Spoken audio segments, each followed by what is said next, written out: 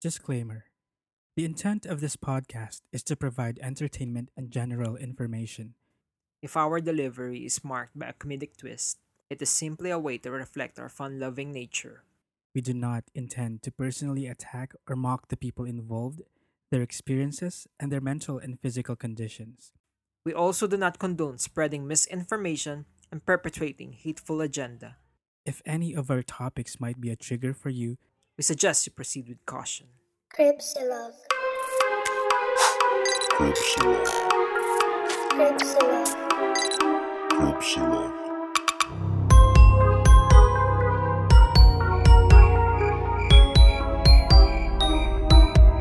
Cripsilog. Hello, welcome creepers. This is Crypsilog. patayin sa podcast si Barbara. We are your hosts. I'm Gideon. This is Glenn. Hello, And good morning. everyone. Good morning. Yeah. And Hey. so this is a slide into our DMs episode. So Yes. if ever, hindi ito yung regular episode natin. Pero, Mm. yeah, just in case, di ba? For first-time listeners, Scriptsilog is a show about creepy stories, murders, true crime, mysteries. Yeah, ganyan, di ba? Yes. Tama ba, Glenn? Tama. And every week, we read out submitted stories, mga submissions sa atin. So, Mhm. we read them back to you.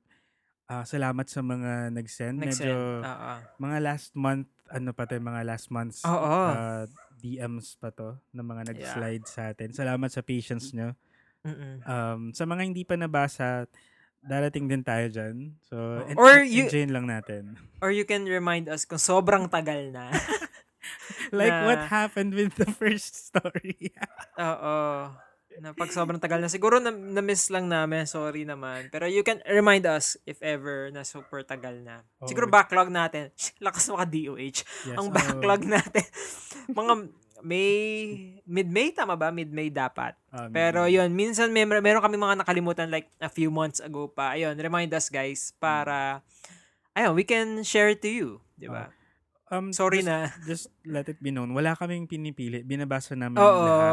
lahat. Kasi we oo. appreciate na nag-send kayo sa amin. Nag-took your Of time course naman. na i-type yun. Mahaba yung story. Oo. Ganyan. Or i-record, di ba? ano ba naman yung basahin namin? Kaya nanghingi naman kami, di ba? Oo. So, hindi kami namimili po. So, kung may, mid-May, tas hindi pa nabasa yung story nyo, Like, follow up. 2 months na, mga ganon. Pag mga 2 months na, lahat tagal. Hey guys, So, can I oo. follow up on my, oo, I'm just wondering if you've missed this. gentle reminder. Oo. Ganun Lakas yung ma-office. nangyari sa ating first story coming Opo. from at Conferido. Tama ba? Conferido? At nagpalit na pala siya at nag-aalinlangan. Nag-aalinlangan. Yeah. So, very gently niyang finollow up. Tapos, Oo. sorry talaga, hindi namin nakita talaga yung email. Oo. Ba't ganon? Hinahanap ko din. Glenn, hindi ko nakita. Sorry. Pero nasa inbox lang siya. Nandun lang Oo siya nga eh. sitting there. I don't know. Naka-unread siya doon. So, parang, Shit. ano to, minulto ba to? So, babawi kami sa'yo ngayon. Oo. Nag-aalinlangan. Sorry na. Sorry, ma. Pero alam mo, hindi siya nagtampo sa atin kahit ilang... Kasi January Oo. pa niya to sinend. Tapos nakikinig pa rin siya. Hindi siya nagtatampo sa atin. So, thank you. Salamat talaga. Hindi namin in-ignore. Hindi lang namin nakita. O, hindi namin sasadya. Sorry na. Ayun. So, So, if ever, remind us, guys. Yes. Diba? And ang sinend niya ay audio clip. So, we're going to play it for you. Mm-hmm. Yeah. And, ipa-play na natin ngayon. Ang ganda ng boses ni nag-aalinlangan. Yes. Actually, yun yung unang-una kong napansin. Ang ganda ng boses. Sana all. Tapos tayong mga walang kwenta yung boses Tayo nagpa-podcast. nagko-podcast. Ako lang pala kasi maganda boses mo, Glenn. So, Wow ha. wow! May pa-self-pity. Kainis. Hi Glenn. Hi Gideon. Okay, story time. Flashback muna tayo to 8 months ago nung agent pa ako. So, we have 3 levels. 1, 2, 3. Sa second level, meron din siyang sub-level. So, 2.1, 2.2, 2.3. So, we were being trained for the third skill. So, the training lasted for almost 2 weeks. So, during the training namin, I was scheduled for 9 p.m. to 6 a.m. So, before ng training, nung nagko-calls pa ako, 4 a.m. to 1 p.m. yung schedule ko. So, syempre, mag-a-adjust pa yung sleeping pattern ko. So, nung first few days, sobrang antok ko. Nung hindi ko na kinaya, nung lunch break namin, natulog ako sa training room. Pero hindi ako nakatulog ng maayos. Siguro mga 4 to 5 times ako nagising. Kasi may weird feeling talaga. As in, so I'm sleeping. Nagigising ako kasi I keep hearing voices.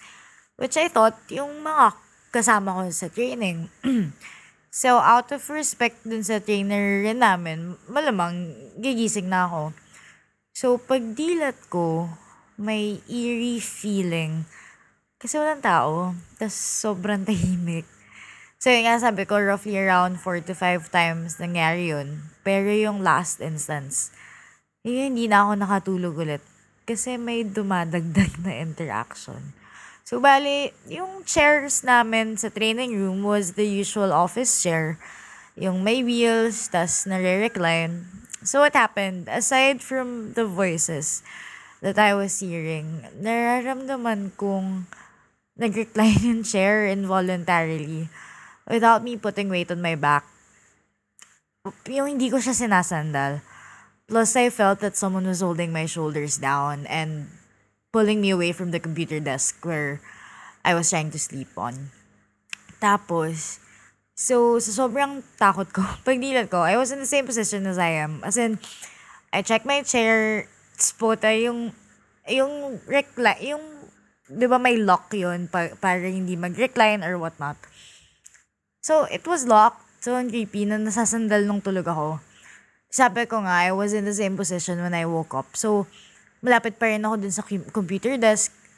Tapos, nung time na yun, hinihintay ko na lang bumalik yung mga kasama ko kasi takot na talaga ako.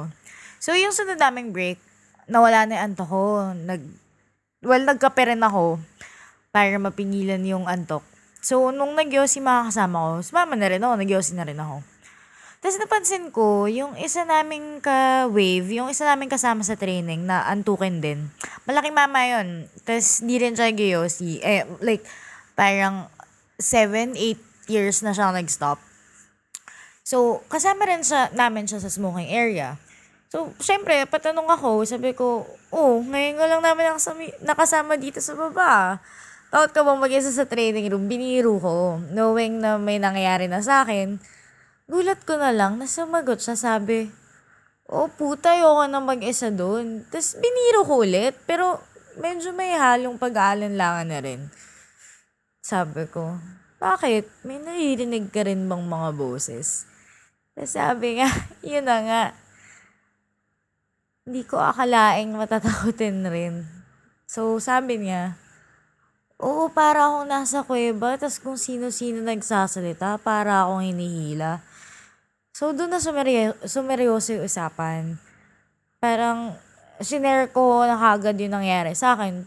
So, from that time, hindi na kami nagpaiwan sa training room para matulog. So, eto, fast forward to today.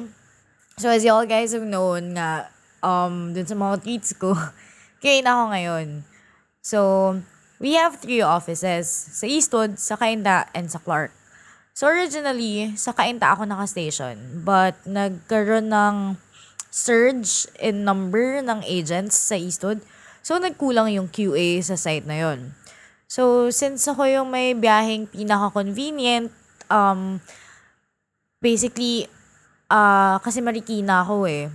So, mapaka-Cainta, Santa Lucia daan ko, mapa-Eastwood, ang daan ko C5, Riverbank C5. So, ako yung temporary na dinesignate sa Eastwood. Not unlike dun sa iba kong co-QAs na malapit talaga sa Rizal area.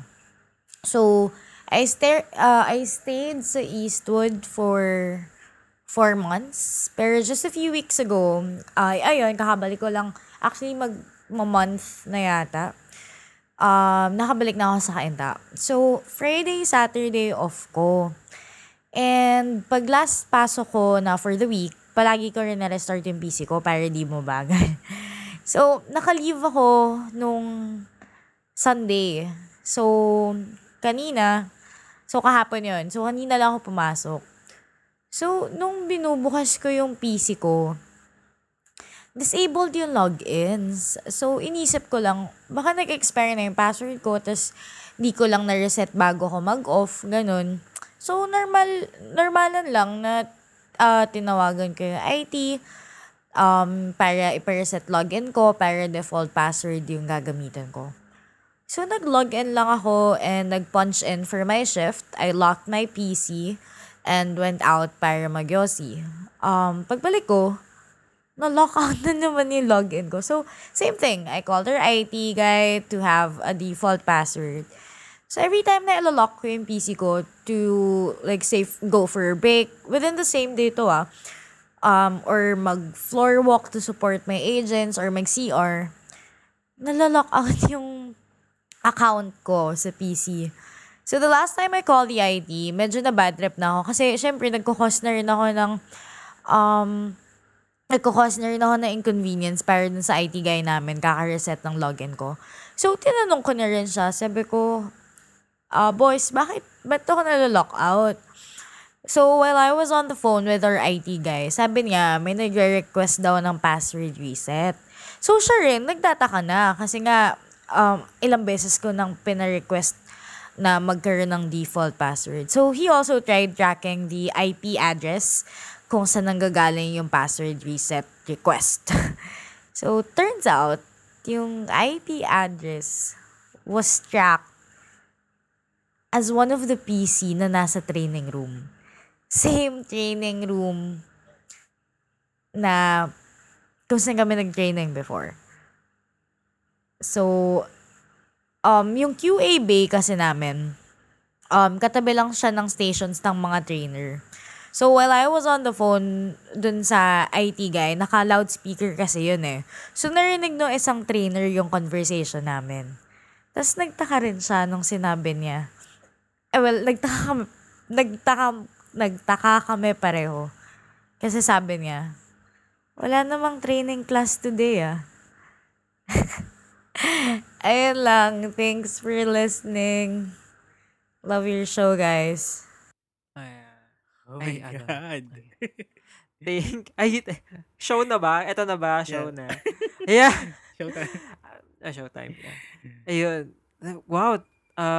You would really wonder then, di ba, kung bakit meron nagre-request ng password every time Alam mo dun sa yun, training room na yun. yan yung perfect sagot dun sa yung mga quiz minsan or mga tanong na kung magiging ghost ka, tapos mga-hunt ka, mang-inconvenience ka lang, ano yung gagawin mo?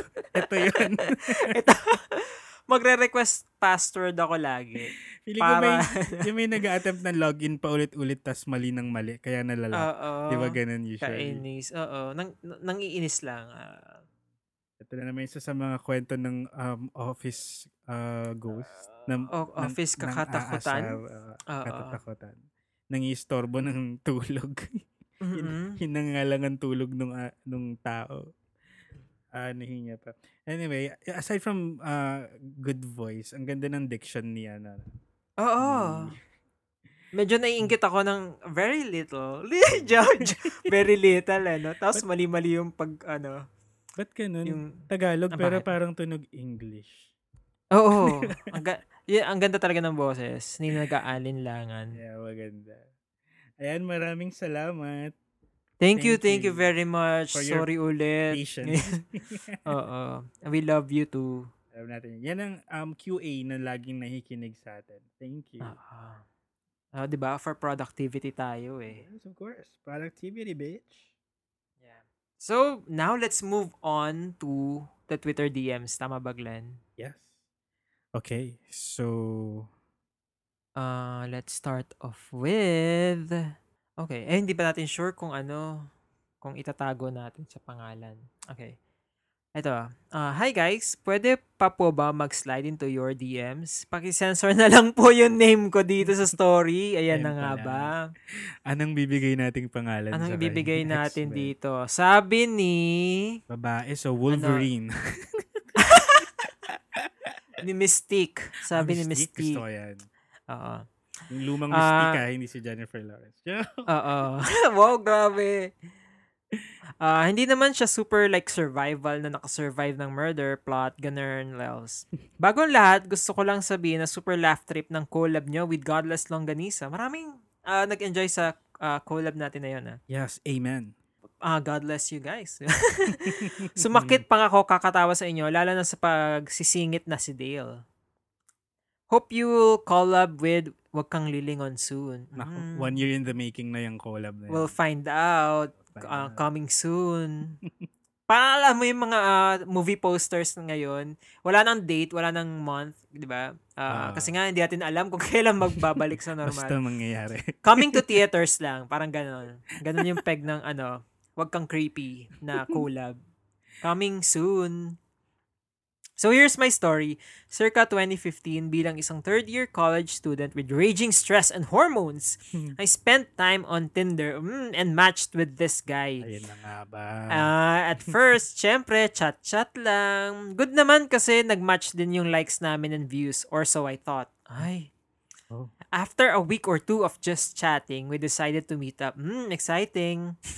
Ako yung nagsabi exciting. And nung nag-meet kami, he confessed na he's a PUA. Fuck. Okay. Pick-up artist for any of you guys na hindi pa nakakaalam kung ano yung PUA. Of course, I was taken aback. Nakaka-bad trip Ako din mababad trip. Hindi pa ako gaanong familiar with that kind of hobby or interest or kung ano mang tawag nyo doon. Pero bilang fan naman ako ng How I Met Your Mother, may idea na ako kung anong ginagawa nila. Natakot ako, swear. Pero he explained na he has good intentions naman daw and he's not doing it purely for the sake of sex. We went out a few more times pa. We became friends and became a little close. Then, paunti-unti ko nang napapansin na every time I open up about my issues, he would make me feel like everything is my fault. Ay. Especially kapag kami yung may misunderstanding. He would make sure na I'm the one to apologize. Ay, bad trip. Red flag. Everything turned around when one night, when I went out with him and meet up with his quote-unquote secret files group he found online. Ano yung secret files group? Ito yung mga nagpapalitan sa Facebook. ng Nagpapasahan mga videos. o kaya sa Telegram na yan, nagpapasahan ng mga movies. Okay. Quote-unquote movies. It was past my dorm curfew and medyo long walk from dorm. Buti na lang, the meeting place ay isang public area. Inuman along Metro Manila. Pa-sensor daw. Sensor daw kasi ng Along Metro Manila. Ang laki-laki. Parang kalye ng Metro Manila, tapos may kalsada. Oo. Basta somewhere in Metro Manila. I was just there at the table listening to everyone talking, smiling when necessary, and politely declining drinks being handed to me. I'm very good. Nice. After some time, I decided to go home because it was already late. I felt super out of place and I felt scared kasi I don't feel like I can trust the people around me. What was much worse was I couldn't feel that I could trust him that time. I could not reach him at all kahit lumipat na siya. Kahit lumipat siya na across the table lang. Parang yung sa mga movie na everyone was moving pero ikaw, you couldn't move kasi you're so scared of people surrounding you. I felt my stomach tied in knots and I felt like crying. Sa sobrang takot ko, I texted my Becky friend who lived within the area and asked for help. Good job. To the rescue si Becky friend. My friend picked me up. All manned up and pretended na straight siya kasi he needed to get me out of there quick. Nice. Of course, may sermon ako. Gaga din kasi ako eh. Good thing my friend let me stay sa dorm niya for the night kasi girl, mukha talaga akong wala sa wisyo noon, swear. Well, butin pwedeng maki-crash sa dorm niya, 'di ba? Kasi may mga ibang dorms na ayaw. Bawal. Everything was a blur from that night. Probably exhausted from anxiety and crying a bit. Good thing di naman ako na-falls dun sa guy. Muntik na. Thankfully, hindi tumuloy at nakita ko early on yung red flags. Just like what you said, Glenn, earlier. Marupok ako. May mga nakaka-relate dyan. Parang di mo maituloy. marupok ako sa ibang bagay, pero buti naman sa feelings hindi. Ay, buti ka Okay, pa. good. Good job. Sana all. So, saan siya marupok kung hindi sa feeling? Let us know, Mystique. Pa-follow up naman, Mystique. Oo. It took me some time to recover from that. It wasn't easy and it gave me sleepless nights for some time. I was so scared to meet new people at that time and I kept to myself mostly and my friends na nakakaalam nga. My world became so tiny na feeling ko di na ako makakagalaw. It's been a year since I blocked him and I must say super gaan ng feeling when I got out of that one-sided quote-unquote friendship. Thank you for reading my story na mahaba. More power to you and your podcast and stay safe. XOXO, Ayan, Mystique. Mystique, maraming salamat. Mystique, thank you very much for that wonderful story. Wonderful. Pero hindi naman sa thankful tayo na nangyari sa kanya. Thankful tayo na shinare niya. Kasi this serves as, cautionary tale for other girls na baka may ganito silang kaibigan. Yung puwa. Recently nakikita ko na to. Oo, yung sa Twitter, di ba, na nag-viral tong mga puwa na to. Kaya nga taken aback din ako. Wow! Nang nalaman kong puwa tong si kuya na nakamatch niya. May nabasa naman noon sa Facebook, parang private chat nila nung mga members nun. It was so cringy for me. Parang, wow. Oo. Ganyan kayo mag-isip, ganyan kayo magtrato ng girl. Parang, okay. Parang, you can't trust somebody na ganito, puwa, tapos, kunyari ganito, nakamatch mo sa Tinder, tapos malalaman mo puwa. Like, was that all a lie? Parang maiisip mo na ganun eh. Yung lahat ng pinag-uusapan nyo. For the benefit of our listeners na na hindi familiar kung ano yung puwa, can you explain a little bit kung anong ginagawa nila? So, as yung puwa, di ba nga, pick-up artist. So, ang ginagawa nila, parang, ito yung intindi ko, correct me if I'm wrong. They are trying to pick up girls, tapos, kaya sila artists because they make, parang mga scenario, kunyari, or dialogue, para makuha nila yung number mo, or makuha yung, or Facebook contacts mo para maging friends kayo, ganyan. Tama ba ako, Glenn? Parang ganun din yung understanding ko. Tapos parang ang end game is to either get you in bed or mag-start ng parang relationship, ganyan. Tapos fling, okay. Landian lang, parang ganun. So, parang it's a challenge for them? Yeah. Tapos parang yun yung pogi points nila kapag kasi nga na-pick up ka niya, di ba? Kasi nga, ang galing kong ma-pick up, parang ganun. Yes. Na-pick up kita. Parang, why? Dami niyang time. Ego boost ba to? Parang ganun. Parang circle jerk. Okay, kayo, masaya kayo. kayo mag-circle jerk. Oy, pero on behalf of Puwa, 'di ba? Baka naman you can shed light or bibigyan ba natin ng platform? Baka naman may advocacy. Oo, I mean kasi yun yung that's what we get. Alam mo naman, 'di ba, perception is truth. Yeah, if it's a misconception, then correct us. Pero that's the widespread belief nga. I mean, impression sa kanila. Na ganun. Parang incel ang dating. Pero what? Good job kasi ang galing ng mga ginawa niya na all throughout the ordeal. Parang check yung mga ginawa niya eh. Like, hindi siya umiinom ng mga ino-offer. Tapos, cautious na agad siya nung nalaman niyang puwa at yung nakamatch niya. Diba? Tsaka yun, yung drinking with strangers. Yeah, Kailangan talaga may control ka sa sarili mo. Sige, okay lang, uminom ka, pero sure ka ba na kaya mo i-handle yung alcohol na you're not at the mercy of people you don't know? Yep. Yun. So, yun yung sinasabing drink responsibly, lalo kung di mo sila kilala.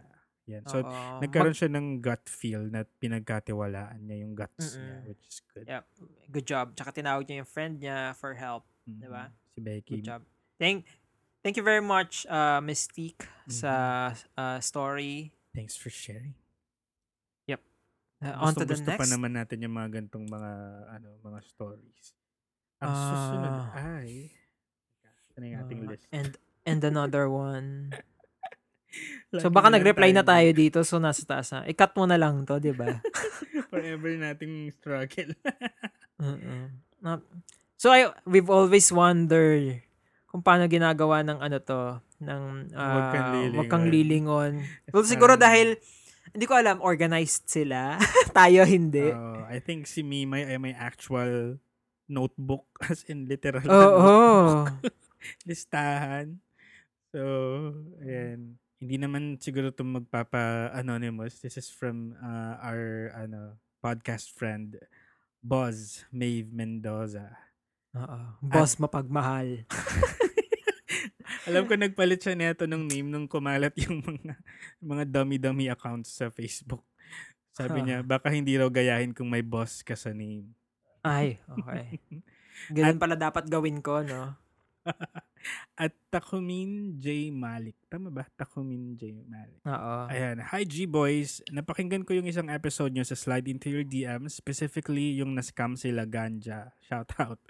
Gusto ko po sana ikwento na may na-encounter din po akong ganyang modus. If okay lang kwento ko. Naman.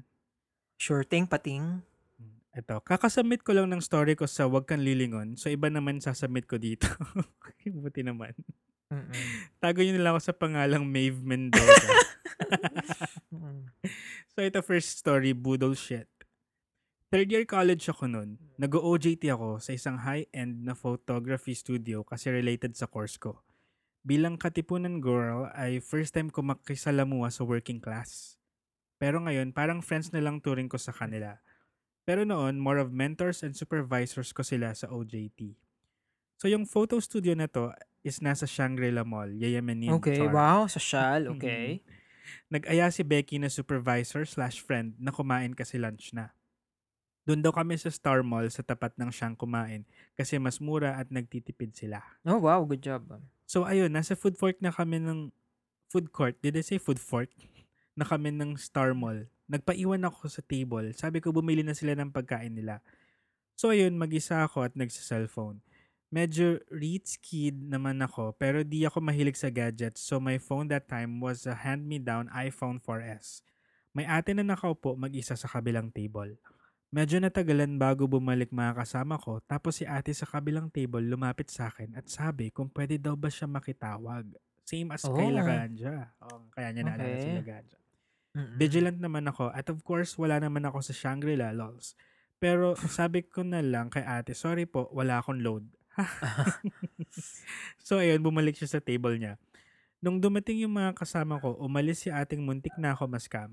Kinwento ko sa mga kasama ko yung nangyari. Sinabi rin nila na maraming ang ganun doon. Yun lang, bigla ko kasing naalala dahil sa kwento ni Laganja. Thanks, G-Boys. Ay. Ano to? Laganap to. Yun sa, lalo sa food court. Yan yung modus ni taga mahiki-text, mahiki-tawag. Oh. Tapos alam mo yung next na gagawin? Ano? Hindi niya ibabalik yung phone. Tapos pag tinatry mong ibalik, ipapahiya ka niya. Parang, hindi kita kilala. Akin to, phone ko to. Gaganunin ka niya. Sige nga, i-unlock mo nga. Parang ganun. Tapos magmamadali siyang umalis. Parang ikaw masya-shock ka na ano nangyari. Parang phone ko yun. May nakita akong ganyan nangyari sa Facebook. Kaya ako siya naisip.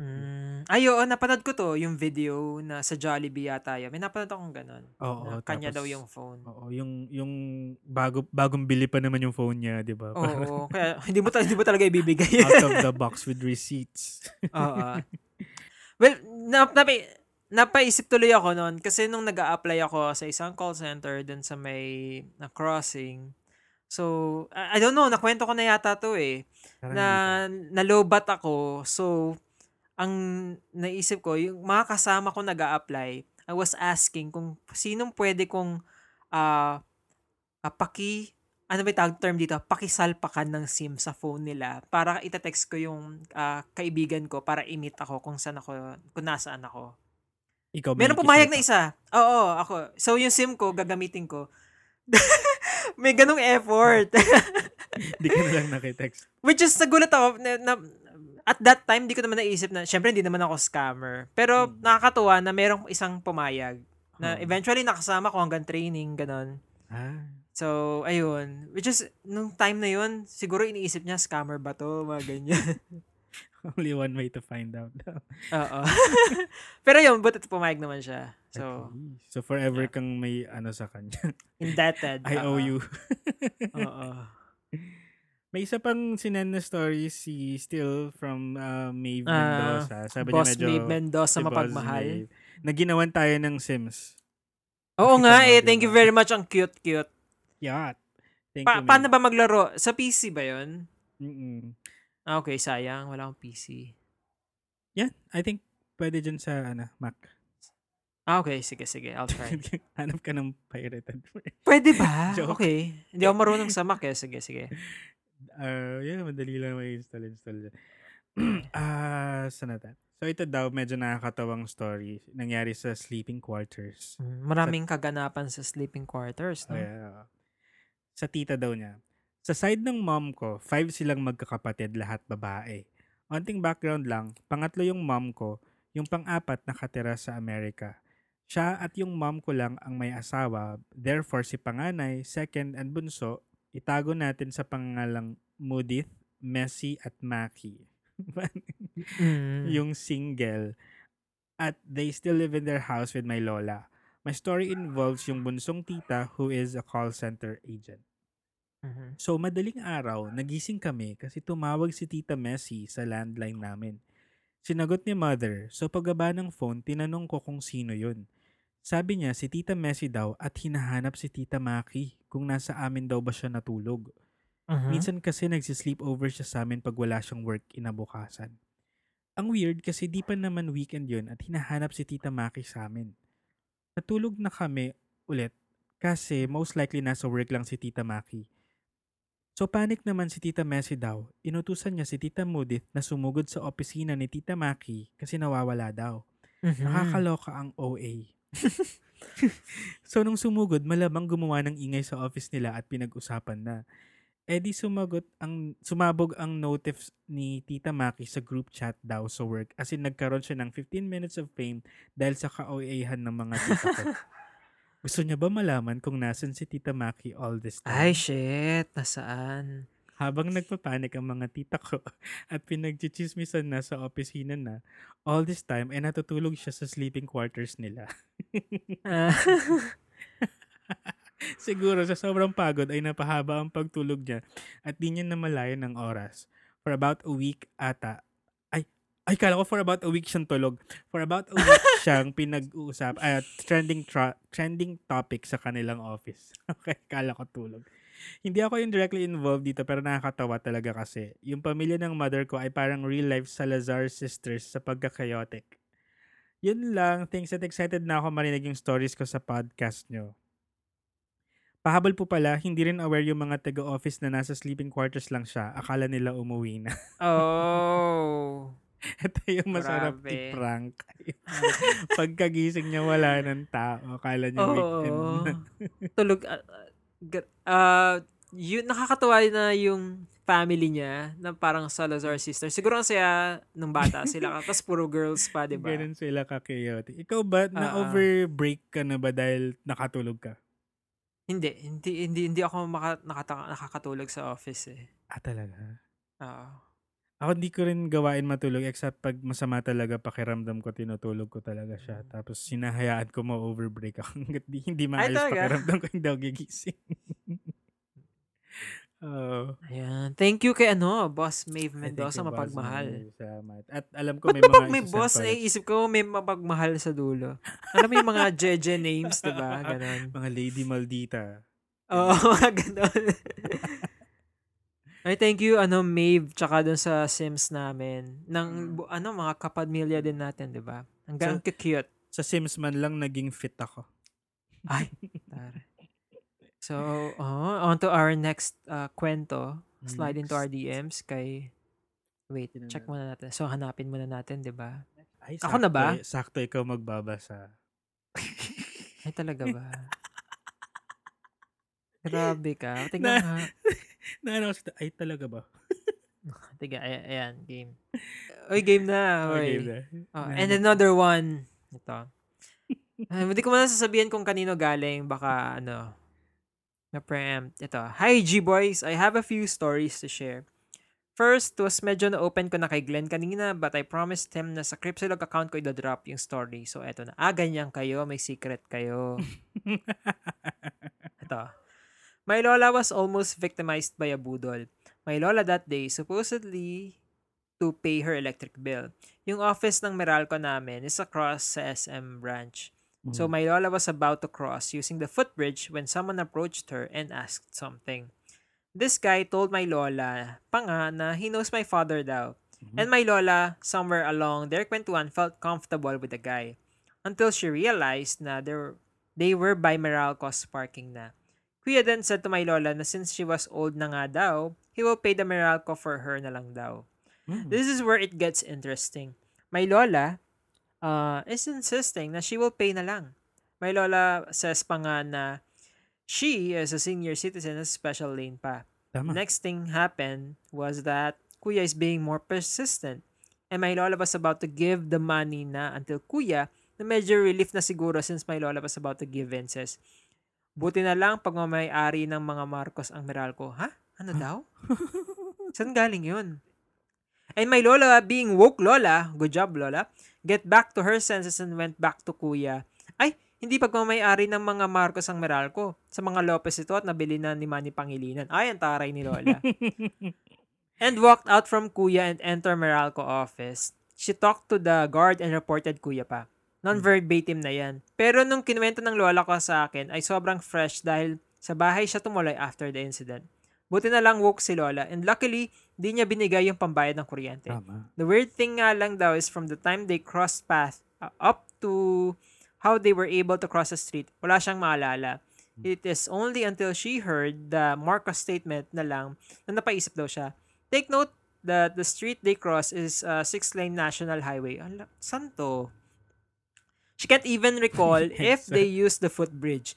Ayun, I couldn't be more proud sa lola ko. Ha ha ha. Oh, okay. So another story is wow, good job ha. Siguro, nagpanting yung tenga niya nalaman niya Marcos apologist si Budol guy. Nothing to bring you back di to your pwede. senses talaga. Oo. Pero thank you Marcos. Nope. Ganito yung mga classic na budol, 'di ba? Yung budol by definition is yung someone na parang i-hypnotize ka to the point na susunod-sunod ka sa gusto nila.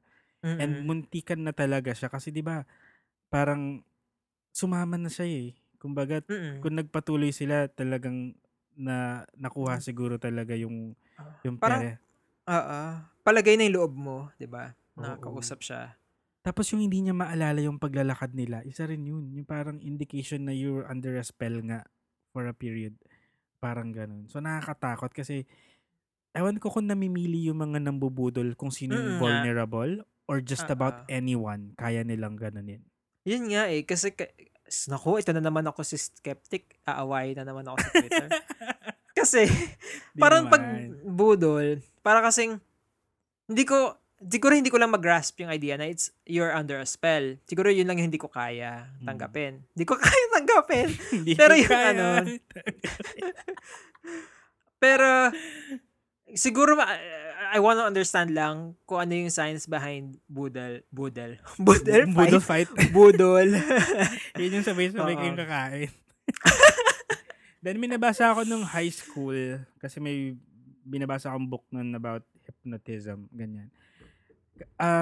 Ang parang idea dun is opening yourself up to suggestion by an external parang antag doon factor na mag-a-affect sa'yo or force, yes. Okay. So, parang ilalagay niya yung state of mind mo na madaling mag-suggest sa'yo. Parang ganun. Parang the power of suggestion yung binasa ko. Ano to?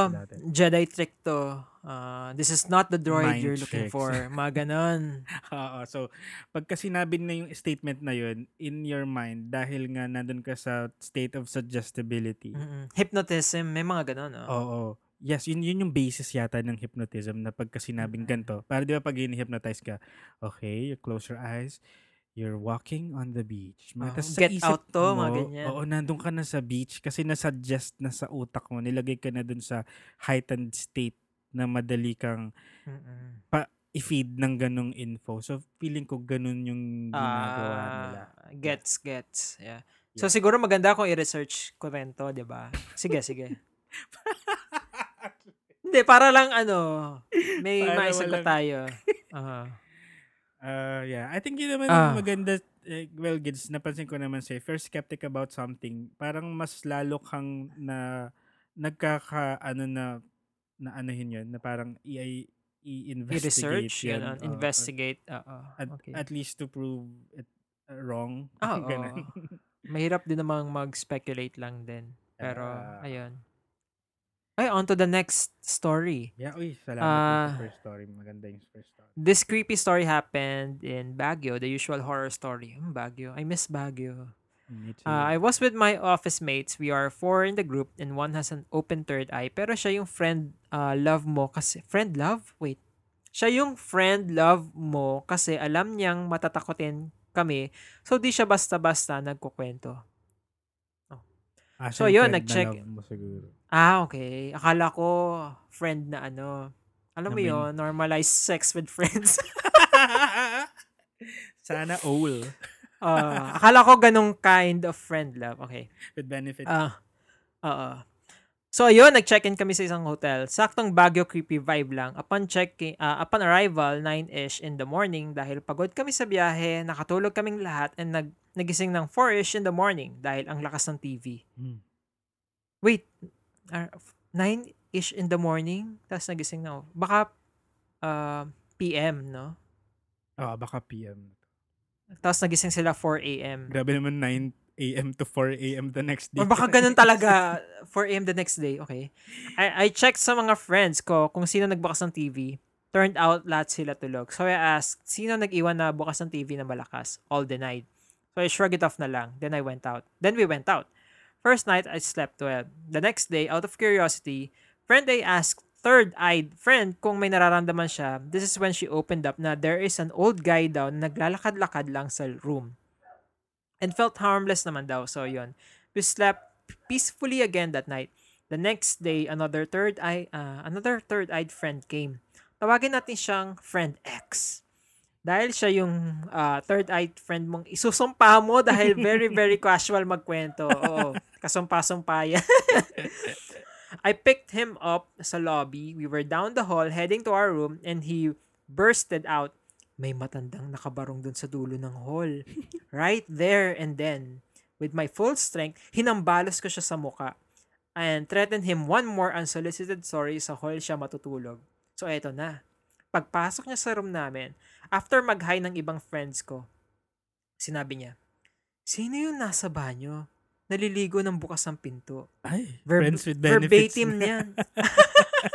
Bukas yung pinto Parang you can come in anytime you want. Inviting. Verbatim yan. Kasi di ko malilimutan yung linya niya. Ayun na nga, wala namang tao sa banyo. Surprisingly, also, yung description niya sa matanda sa hall ay sakto sa description ni another third-eye friend. The next day, naligo kaming lahat na bukas ang pinto. Wait, why? Akala ko sabay-sabay. Naligo kaming lahat na bukas ang pinto. Bakit? At nung naliligo ako, kahit na mahapdi sa mata ang shampoo, hindi ako pumikit kasi mahirap na. Pero kahit ganun si friend X, kaibigan ko pa rin siya. Bakit bukas na yung pinto nyo? Nag-i-invite din? Ito, last story. This is very short. Kasama pa din si friend X. Joiner kami sa group tour sa Sagada. So, isang room lang kami since kami yung magkaka-age. We were eating dinner sa local resto sa tapat lang ng hotel namin at tanaw yung room namin. Itong si friend X mong wala nga patawad ng bibig while waiting sa food namin blurted out. Sino yung naiwan sa kwarto? Kaway tuloy ng kaway. All the 3 of us shouted at him. First night out of our 3 nights stay pa lang. 4 kaming nagsisiksikan sa kama dahil sa kanya. Grabe. I have a lot of personal creepy stories pa. Office sa Makati, office sa BGC, lalong-lalo na sa kwarto ko.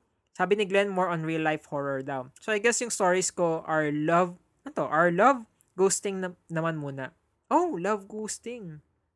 I have versions na ako ang nang-ghost at ako yung ginost.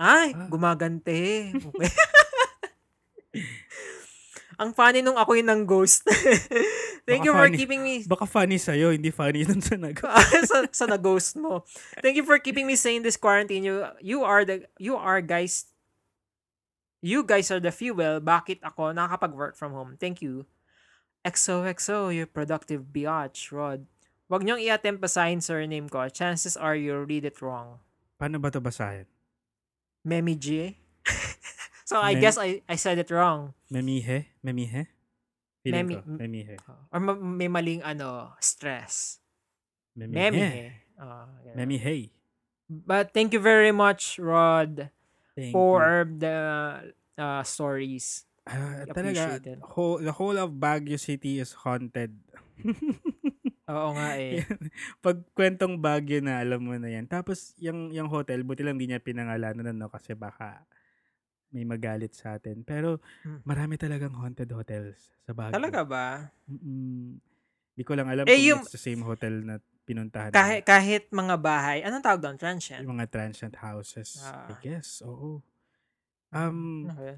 Yung may hotel sa Session Road na kinuwento nung isa kong friend dati. Hindi ko na friend ngayon. Ay, okay. That's another story, no? Another story for another time. Pero sabi niya, kasama niya kanyang sugar daddy. Tapos di check-in daw sila. Sugar daddy, okay. Saan niya nahanap yung mga ganyan? Baka sa Craigslist. Sa Tinder. Tapos, di check-in sila daw ni kuya sa si ate. Natulog sila, nagvi-video. Alam mo na kung anong ginawa. Naiwan ng video camera na nag-rolling. Okay. Siguro malaki-laki ang memory card din sila. Oo, wailing. Okay. May na-catch sila sa video na it was another person daw na palutang-lutang sa ibabaw nilang dalawa. Hala ka! Tapos, sobrang sobrang tag nito, natakot silang dalawa. They didn't want to keep a copy of it. So, dinilit nila. Kasi feeling nila baka sundan sila kung saan sila pupunta. Sabi niya. Pero sabi niya, kung talagang gusto lang namin sumikat, parang ganun. Pero knowing yung friend na yun, mukhang naman, good time. So, mukhang nag-enjoy naman siya. So, ayan. Uy, salamat kay Rod, Memi J. Thank you, Rod. Another one? 49 minutes na tayo. Shit. Oo nga eh. Ako na ba next? Uy, sorry na kung super haba kasi backlog. Sila, overtime tayo, overtime. Grace and Memes nga umabot ng 2 hours ang episodes nila dahil sa ang sisipag nila talaga. Right, okay. Total, andito naman na rin po ako. I'll share na rin some of my personal creepy stories. Pasensya na po, mahaba to. 4th year high school po ako nun. Kakabukas lang ng klase, June. May mga paniniwala na mag-ingat daw kapag graduating dahil mas accident prone and lapitin talaga. Yung room na naka-assign sa section namin was dulong room sa buong 2nd floor, as in sulok po. Sa kanan ng room is malaking bintana katabi ng hallway, then windows again na tanaw yung puno at tangke ng tubig ng school. Sa sobrang sulok po nun, ang creepy po. Pero dahil 3 years na rin naman kami gumagamit doon, keber. Mga June, nabalitaan po na may graduating student na namatay. Kalat sa section namin dahil may mga classmate ako na previously classmate nung namatay na babae. That day din, sinabihan kami na dumalaw sa lamay, though di naman namin kilala personally, at least we give respect daw. Napagdesisyonan ng section namin na magsabay-sabay na kinabukasan dahil shortened period naman. Kinabukasan, after ng school, pumunta kami kalahati ng klase namin. Marami ring absent that time, isa na doon si Shasha. Si Shasha Fierce. Nung nasa lamay na kami, nakausap namin yung mga kaseksyon nung namatay. And sabi daw sa hospital, final stage ng cancer, pero ayaw maniwala ng pamilya dahil wala namang kahit anong sintomas. Nagsimula lang daw nung May, after ng brigada eskwela namin.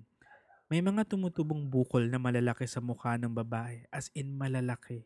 Tapos sobrang sakit daw, hanggang sa may tumubo na rin sa mga katawan niya. Nakita rin namin yung mga bukol sa kanya nung sinilip namin siya sa ataul.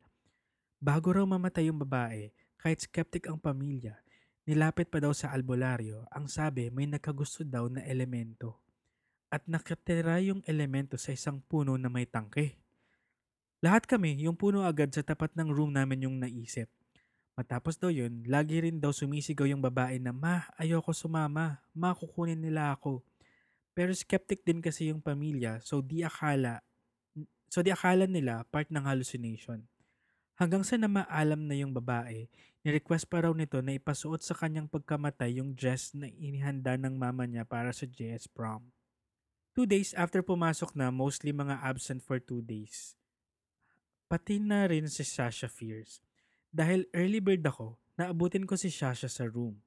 Nasa sulok siya ng room, though sa kanang part, dun siya nakapwesto sa pinakadulo, akala mo natutulog lang siya. Hanggang sa napuno na namin yung room. Wala pa first subject teacher namin, pero ginising ko na si Sasha sa pwesto namin sa harap. Pero pag angat niya ng mukha, basang-basa ang mukha niya. Niloko ko pa siya na grabe siya maglaway. Akala ko yun din. Okay. Pero iyak pa rin siya ng iyak. Tinanong ko siya kung bakit, pero bigla siyang yakap sa akin sa upuan. Sabi niya, nasa pwesto ko siya, pertaining dun sa kabatch naming namatay. Sabi ko, ha? Sino? Sabi niya, yung namatay. Naka-blue dress siya, di ba? At may bukol-bukol sa katawan at muka. Nanlaki mata ko kasi absent siya nung pumunta kami. Absent din siya after that day. Wala rin naman kaming group chat pa nun. Tinanong ko pa siya saan niya nakuha yung info na yon. Sabi niya, nakikita nga raw niya tas iyak pa rin siya ng iyak. Hanggang sa dumating yung teacher namin. Ayaw niya talaga umalis. Tinanong rin siya ng teacher ko pero sa takot niya, yumakap din siya at sinabi. Takot kami nun pero pinatabi pa rin ako ng teacher ko sa kanya. Nakakapit pa siya sa akin nun. Hanggang sa pahigpit ng pahigpit, sabi ko nun, uy, nangyayari na sa'yo. Sabi niya, nasa tapat na daw namin siya. Wala ka. Aware daw yung multo na nakakakita siya at nagtawag pa daw yung multo. Guys, meron nakakakita dito. Come on. Okay. Yung usual spirit daw na di niya pinapansin, lumalapit daw at humihingi na ng help sa kanya. Napatigil yung class dahil sa kanya. Dahil palakas ng palakas yung iyak niya.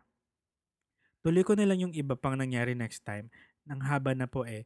More power and looking forward for more topics. Hoping collab again sa Godless Longganisa. Ay, Salamat ano po. ba yan? Napaka In demand. In demand naman ang collab natin with Godless Longganisa. Alam mo yung una ko naisip, di ba sabi niya nagtawag daw yung ghost? Tapos, merong isa pang ghost na dati hindi naman daw pinapansin ng babae.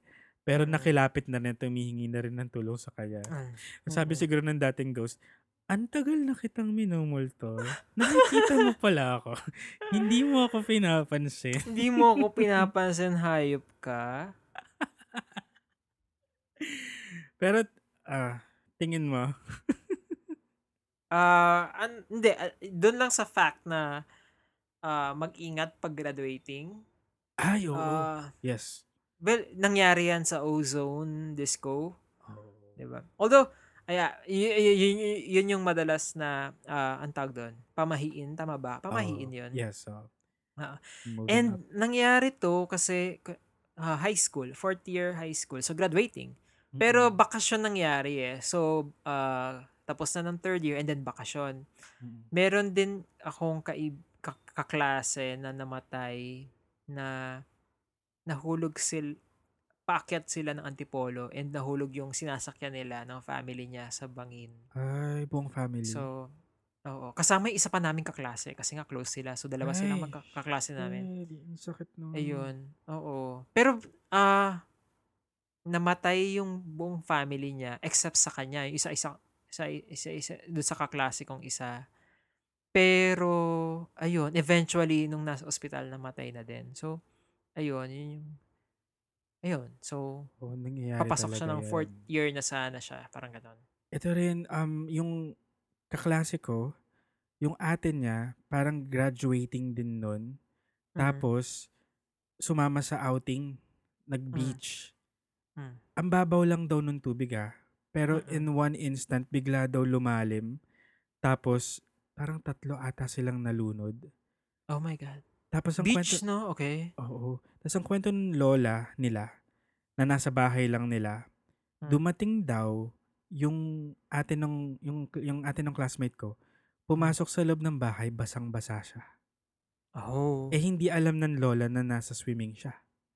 Sabi daw, ano ba yan? Nagkakalat ka ng basa. Parang ganun. Hindi niya alam na nalunod na pala. Shit. Okay. Tapos yung classmate ko rin yun, yung kaibigan ko na actually yun eh. Namatay din siya.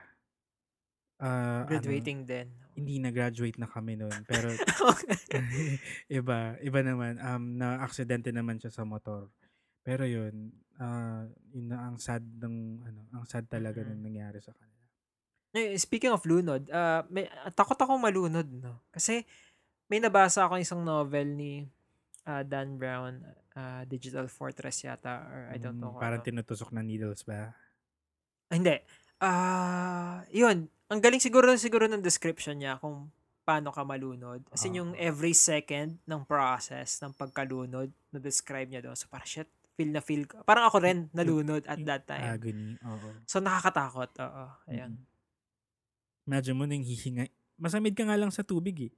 Oo nga eh. So, ang sakit. You're at that point na kailangan mo nang huminga regardless kahit na alam mong tubig yung ihihinga mo. Oo, kasi reflex mo na yan eh. Hindi mo na mapipigilan. Hindi mo na mapipigilan. So, shit. Parang mas okay pa mahulog sa mataas na building, no?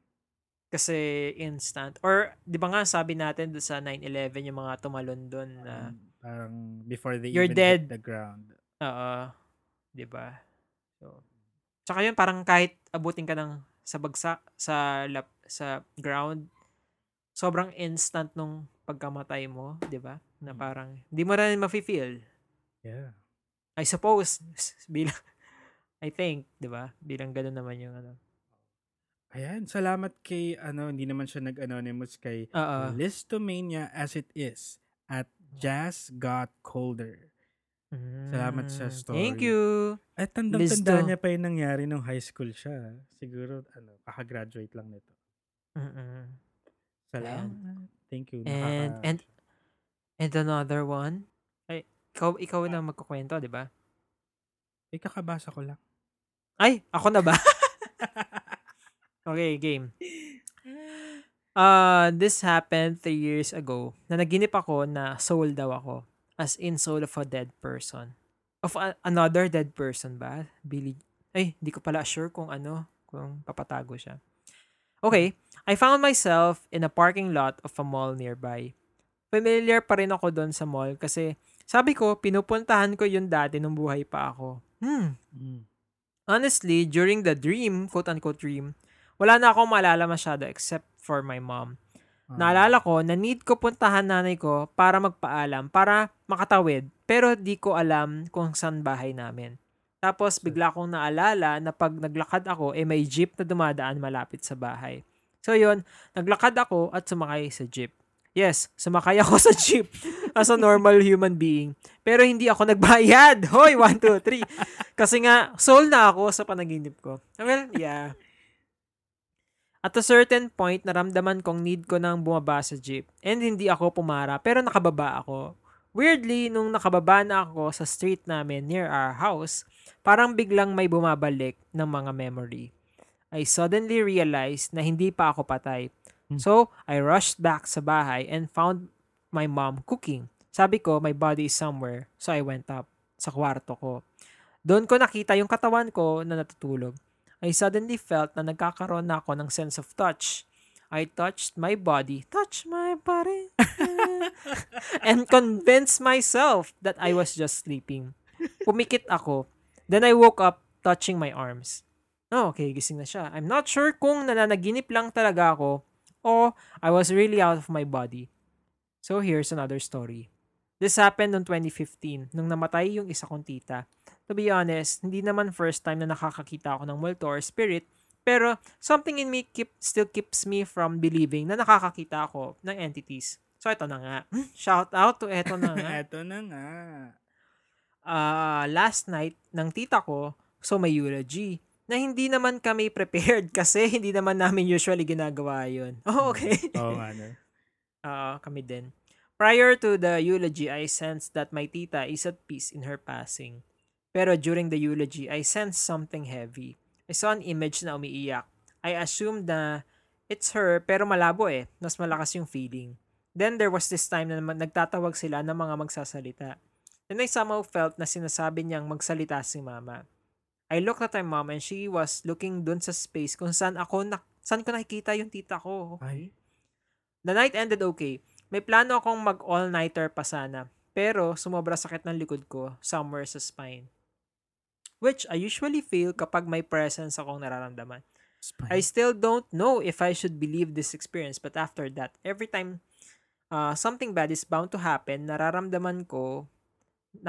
ako ng chill as if I'm dying. This happened when my tito died and nung nag-start ang 2020, aka series of unfortunate events. I don't know if coincidence lang, which I hope sana nga coincidence lang. Looking forward to hearing from you soon. Okay lang ba kayo? Okay. Oo. Okay lang kami. Ito yung kwento ni Billy James. Billy James is not my lover. Sa dalawa, no? Yung una is yung kanyang out-of-body experience. Wow. Disguised as a dream. Ganyan.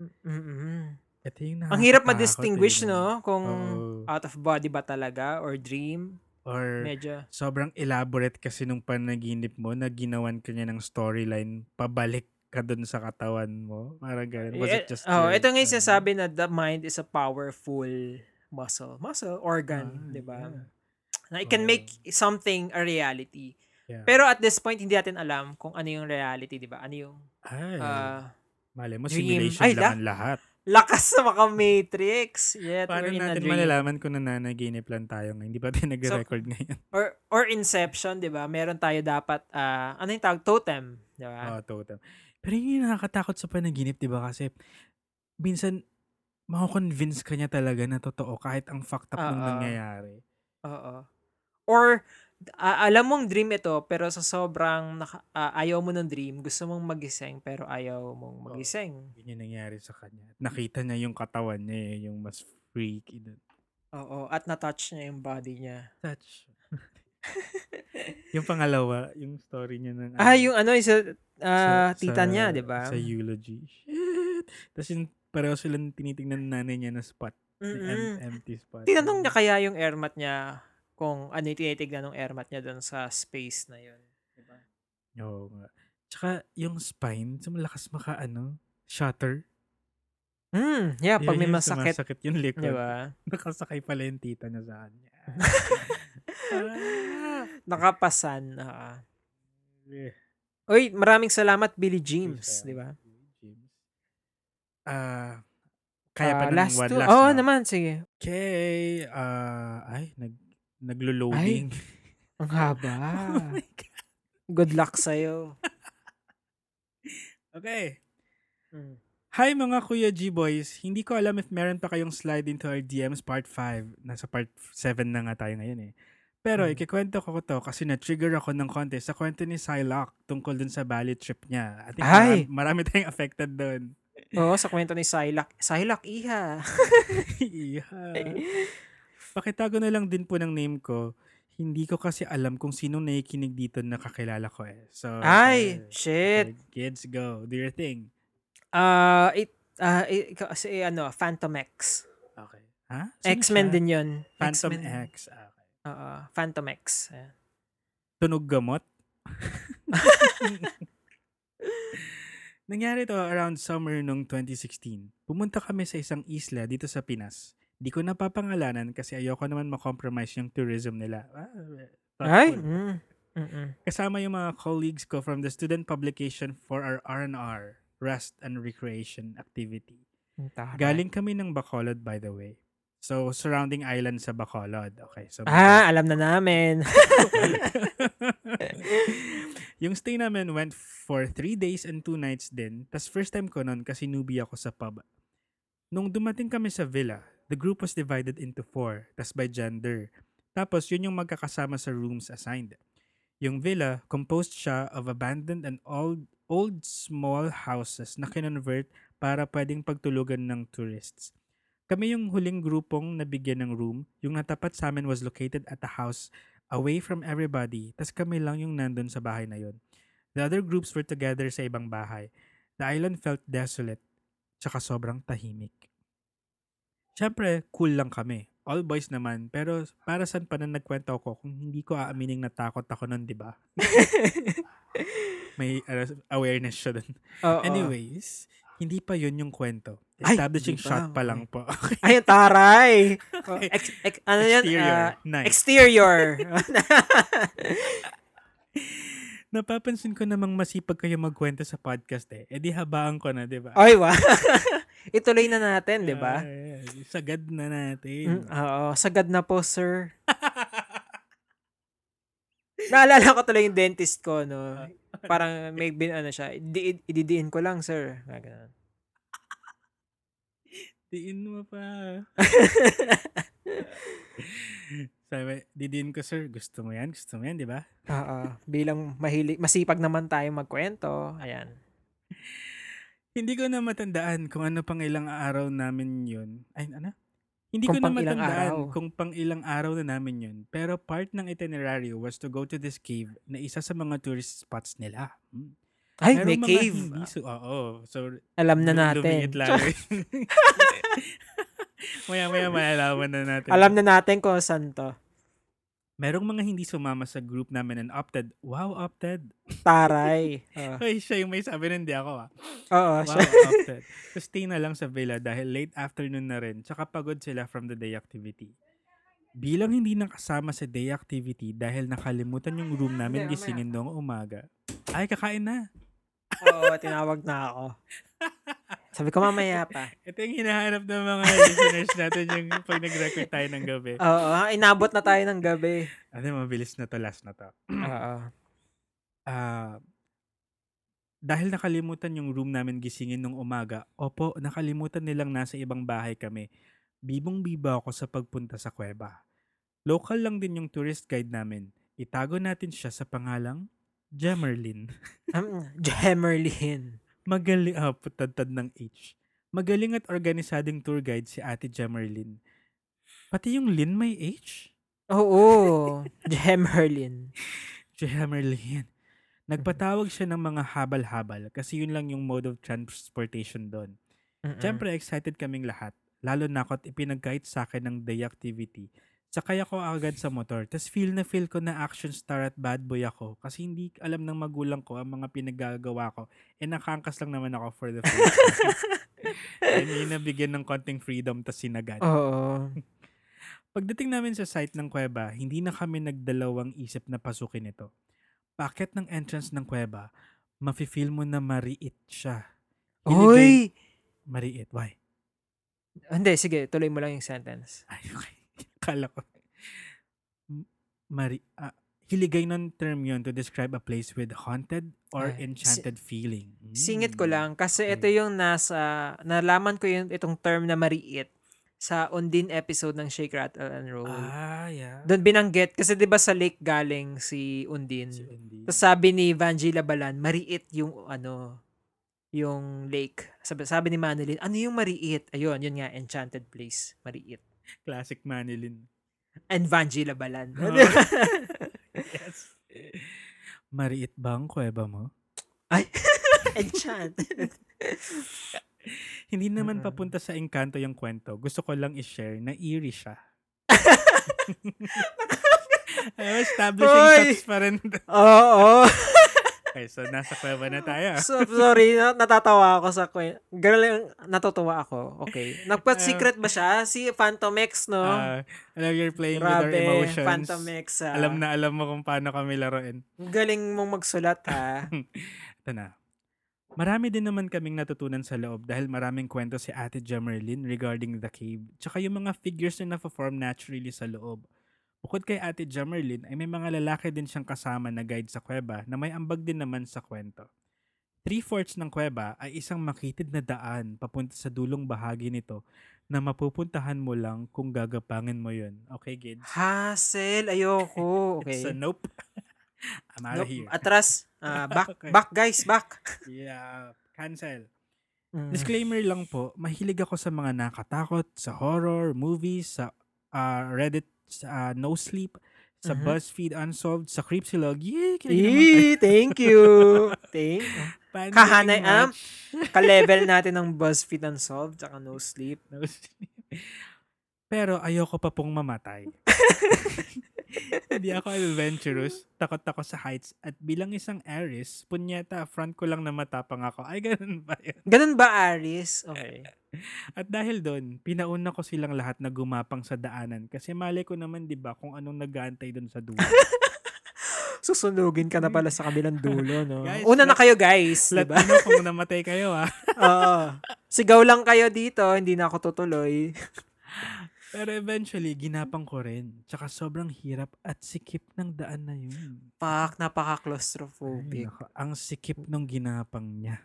Oo. I mean, Pagdating namin sa dulo, nandoon sa taas ng kuweba ang labasan. What the fuck? so, aakyatin, okay?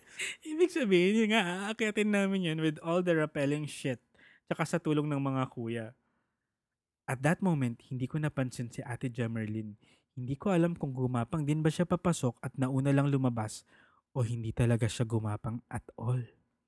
Shit. Anyways, may dalawa kaming choices. Gagapang ulit kami tas main entrance yung labas namin o tatanggapin namin yung alok ng mga kuya na itry yung exit sa taas ng kuweba. Okay.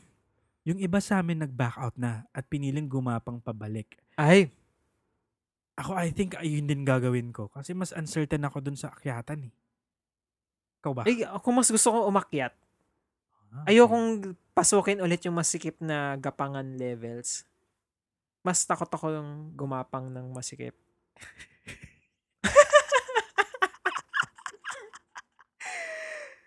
Noted. Ang mga GMPC, alam nyo na. Hindi, wag tayong yung masikip, yung wala kang masyadong gagalawan, no room for Okay. Walang wiggle error. room. Walang wiggle room. Ang hirap nun. Nasaan na tuloy Asa na ba tayo? Nawala na tayo. So, ayun na nga. Tinulungan kami ng mga kuya with all the rappelling shit na sabi ko. Mahirap. Kailangan ng upper body strength tsaka tiwala. At that time, wala pa talaga akong napapansin na kakaiba. Yung alam ko lang, kailangan kong makonquer yun. Nung nakadating na kami lahat sa tuktok ng kuweba, dahan-dahan na kaming bumaba para makauwi. Wait. Okay, go. So, wait. So, naakyat nila. Nag-rappelling shit sila. Paakyat. Oo, And then, tas bababa ulit? Then, I think nasa taas na sila nung hill or Okay. nung bundok. Ng bundok. Oo. Okay. Sige. Akala ko babalik ulit dun sa kuweba. Bakit? Okay. Sige. Extra challenge pala yung Oo. Mahirap mag-hike pababa, lalo na't nanginginig na yung katawan mo sa pagod, umuulan na, madilim at madulas pa. Tas yung tanging daanan nyo pa ay sobrang kitid na kapag nagkamali ka ng apak ay pwede kang mahulog sa bangin. Fuck. Halfway pababa, meron din kaming nadaanan na kuweba ulit na maliit tsaka tago. Sobrang nagpapawis kamay ko habang tinatype ko to grabe. Parang inviting yung kuwebang maliit at tago. Yung tago, oo. Ayoko kasi Pasukin nyo ko, sabi nung kuweba, ganun. As opposed sa kuwebang luwa. Ay, para tong di ba, yung kwento ni Junji Ito, yung sa fault line. Ay, shit, It's inviting na parang, shit, Amigara this is fault. my hole. This is my hole. I need to do this. Oo, okay. Speaking of Junji Ito. Surprise. Surprise. Imagine nyo na lang na naglalaro ka ng Uncharted, pero yung character ay batang walang items, matatakotin, mataba at pawisin. Aray ko naman sa mataba at pawisin. O diba ang bagal mo? Pero nasa unahan ako noon, nagmamadali na rin kasi ako matapos kasi takot na ako. Sa sobrang hirap pababa, dinaanan na lang ng mga seniors namin dinadaan na lang ng mga seniors namin through jokes para gumaan ang mood. One that caught me off guard was when one of them said, non-verbatim, "Hala, what if biglang may tumulak sa atin sa bangin?" Tas tumawa siya pating ibang seniors. Pagdating namin sa baba, nahimasmasan na kaming lahat kasi natapos namin. Ayun, picture-picture na kami, sigaw-sigaw kasi nga new achievement. Okay, so nakababa naman silang matiwasan. Okay. Achievement unlocked. Okay. Tas nagulat na lang kami kasi biglang dumating yung iba naming mga kasama at si Ate Jemerlyn. Hindi pa pala sila nakakauwi. Kanina pa pala naghihintay sa amin. Pinagalitan niya yung mga kuya na kasama namin which ruined the mood. Wait, what happened? Nagalit yung original Si nilang Ate tour Jemerlyn? guide. Oo. Hindi ko pa rin gets kung anong nangyari kasi overjoyed ako at apathetic that time. Parang let the adults handle it moment kasi one of the youngest ako sa group. Hindi nagtagal sa villa, pagkatapos na namin mag-ayos kasi magdi-dinner na, may nakadating sa aming kwento. na the whole trip going down galing sa tuktok ng kuweba pala ay may nararamdaman na yung mga seniors namin. Thus, the dark jokes. Nagpaparinig na pala sila noon. Okay. Shit, nakabahan ako. Ako din, parang may tumatayo yung balahibo ko. Mm. Sobrang nawindang ako kasi sobrang inattentive ko sa buong trip na yon. Feeling ko na blindsided ako sa kaba at saya. Habang pinagkikwentuhan namin yung nangyari, nalaman ko na nagalit pala si Ate Jemerlyn kasi clueless siya na tumuloy kami sa pag-akyat. Nalaman na lang niya nung sinabi na sa kanya na mga kasama namin gumapang pabalik. It was not supposed to happen. Okay. So may, kailan lang daw kasi nagkaroon ng rape case sa lugar nila? Sasagutin daw ba ng mga kuya kung may nangyari sa amin? Ang mas matindi pa, hindi ko na malayan na yung mga kuya palang tumulong sa amin paakyat ay hindi yun yung mga kuyang tour guide. Mga driver pala namin sa habal-habal yun. Kwento din ng mga seniors, napansin daw nilang pinapauna pababa yung mga lalaki. Which was true kasi out of 5 sa amin, 2 lang yung natira sa dulo, 3 kaming nasa unahan. Excuse me. Napansin din nilang kakaiba yung pagkarga sa isa naming kasama ang babae na maliit nung tinutulungan siya paakyat. Parang sinusubukan kung gaano siya kabigat. They also felt na yung nadaanan naming maliit na kuweba was a forced detour. Fuck, okay. To think about it, medyo prejudicial siya kasi wala namang may nangyari talaga sa amin. Pero kasi years later, a friend of mine went to the same island for a vacation and experienced the cave as well. And nung tinanong ko siya tungkol sa experience niya pababa, she said may tour guide talaga sila at hindi naman daw ganun kahirap. So dumaan din sila dun sa same babaan, I guess. Dung na dinaanan nila. Check mo yung next sentence. Wala din siyang nadaan ng maliit na kuweba pababa. Ay! So iba. Yung dinaanan, oo. So deliberately, dinaan sila sa ibang lugar. Sa mahirap, oo. Fuck. Yun lang. Sorry, medyo mahaba po. Nakakainis naman yung ending. Hala, tumatawa na naman ako ng malakas. Pero natawa kasi ako. Si Phantom Hex, binild up mo kami ng matindi. Tapos, pagdating sa confrontation, yun lang. Sorry. Okay, bye. Pero yun nga, buti na nga lang, walang nangyaring masama sa kanila, di ba? Ay, may karugtong pa. Hello. Hanggang ngayon, hindi pa rin to alam ng mga magulang ko. Experience akong ganito. Anyways, more power po sa malalim na boses ni Kuya Glenn, tsaka sa tawa ni Kuya Gideon. Go further. Wag lang yung sa Insidious. Creep silog. Based po to on what I remember and knew during what happened, walang-wala ako sa sarili ko noon. Ayan. Thank you, okay. Phantom X. Sana makarating sa mga magulang mo to. Yung mga pinaggagawa mo. Pero oo nga, reminiscent nga siya dun sa Bali story ni Psylocke with the questionable tour guide, no? Shit. Nakakatakot tuloy, no? Na bakasyon-bakasyon ka ngayon na, although we're not saying na di ba, na masasamang loob. Pero yun, mag-ingat lang, di ba? Be cautious. On your guard always. Be vigilant. Nasa ibang lugar ka. Huwag kayong doon. Huwag kayong magtuturo. Joke lang. Baka anong maturo. Maturo mo yung kuweba. Masikip. Ito Tagong kuweba. Nakakabilib na may mga friends tayo. Lagi sa isang group of friends magbabarkada, meron yung isang woke, yung isang vigilant na parang lahat kayo ng good time tapos siya pala may inoobserbahan. May nararamdaman na siyang kakaiba. Hindi multo kundi ibang tao na parang kanina pa nakatingin sa atin yung nasa kabilang table. Yung mga ganun. Yung mga ganun. O kaya parang iba yung iba yung itsura ng gantong kausap natin. Yung mga ganun. Kanina pa sunod to sa atin. Oo. Na parang maganda na meron kang friend na ganito nakasama pag nagta-travel ka para constant reminder protected. Na mag-ingat.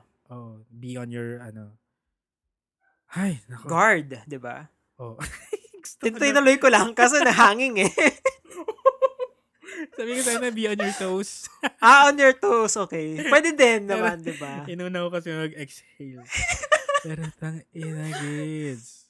Okay, buti na lang walang masamang nangyari sa kanila. Yes, first and foremost. So, ang gustong mangyari ng mga tour guide ay mauna yung mga lalaki and then tsaka nila may gagawin sila masama doon sa... Kasi kung nasa unahan yung mga lalaki, which are yung supposedly magda-defend dun sa girls, pag tinulak nga naman sila sa bangin from behind, wala na. Yung dalawang girls, itatakbo na dun sa mas maliit na detour na kuweba. And kung may na-rape na pala dun before, di ba? Grabe. Ayan, yun pa yung isang nakakatakot.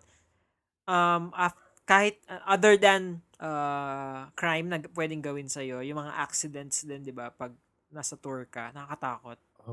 Yan. Yung biglang umulan, maglalakad pala kayo sa bangin.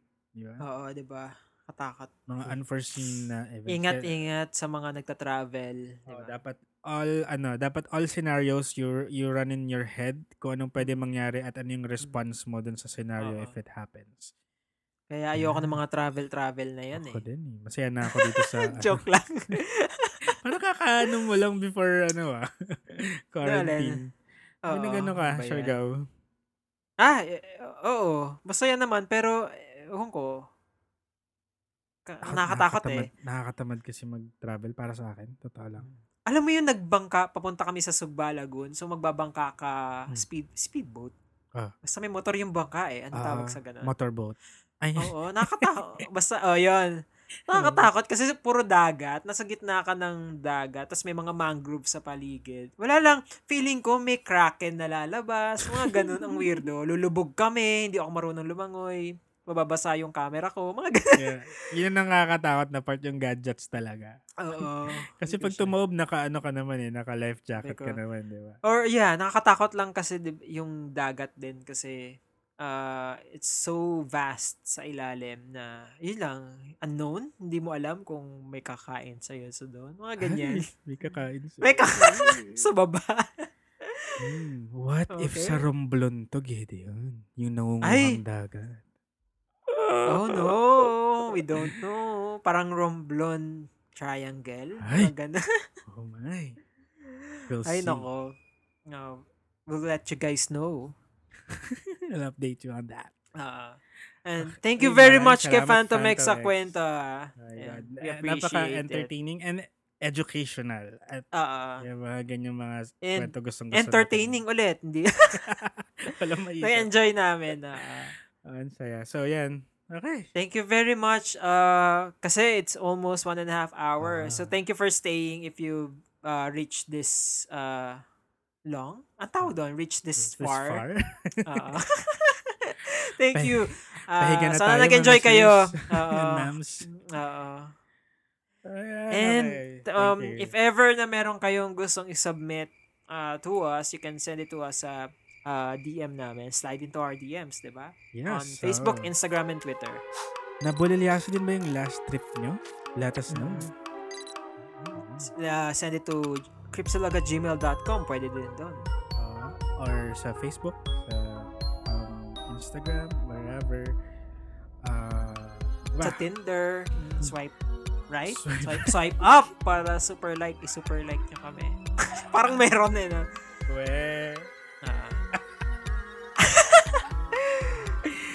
Thank you din sa Cutprint Podcast Network. You can also listen to our other podcast shows. May ganun. Bilis ang transition sa Cutprint, Ang bilis. Check nyo yung ibang mga shows diba, ng Cutprint Podcast Network. Alright. Okay, maraming salamat sa mga next. Thank you very much. Check us out again sa next episode. Yes. Okay. Yeah, magdi-dinner na ako. Ikaw ba, Glenn? Ako din, magsasayang na ako. Okay, sige. Always remember, guys, mercy and compassion. And productivity, bitches. Bye-bye.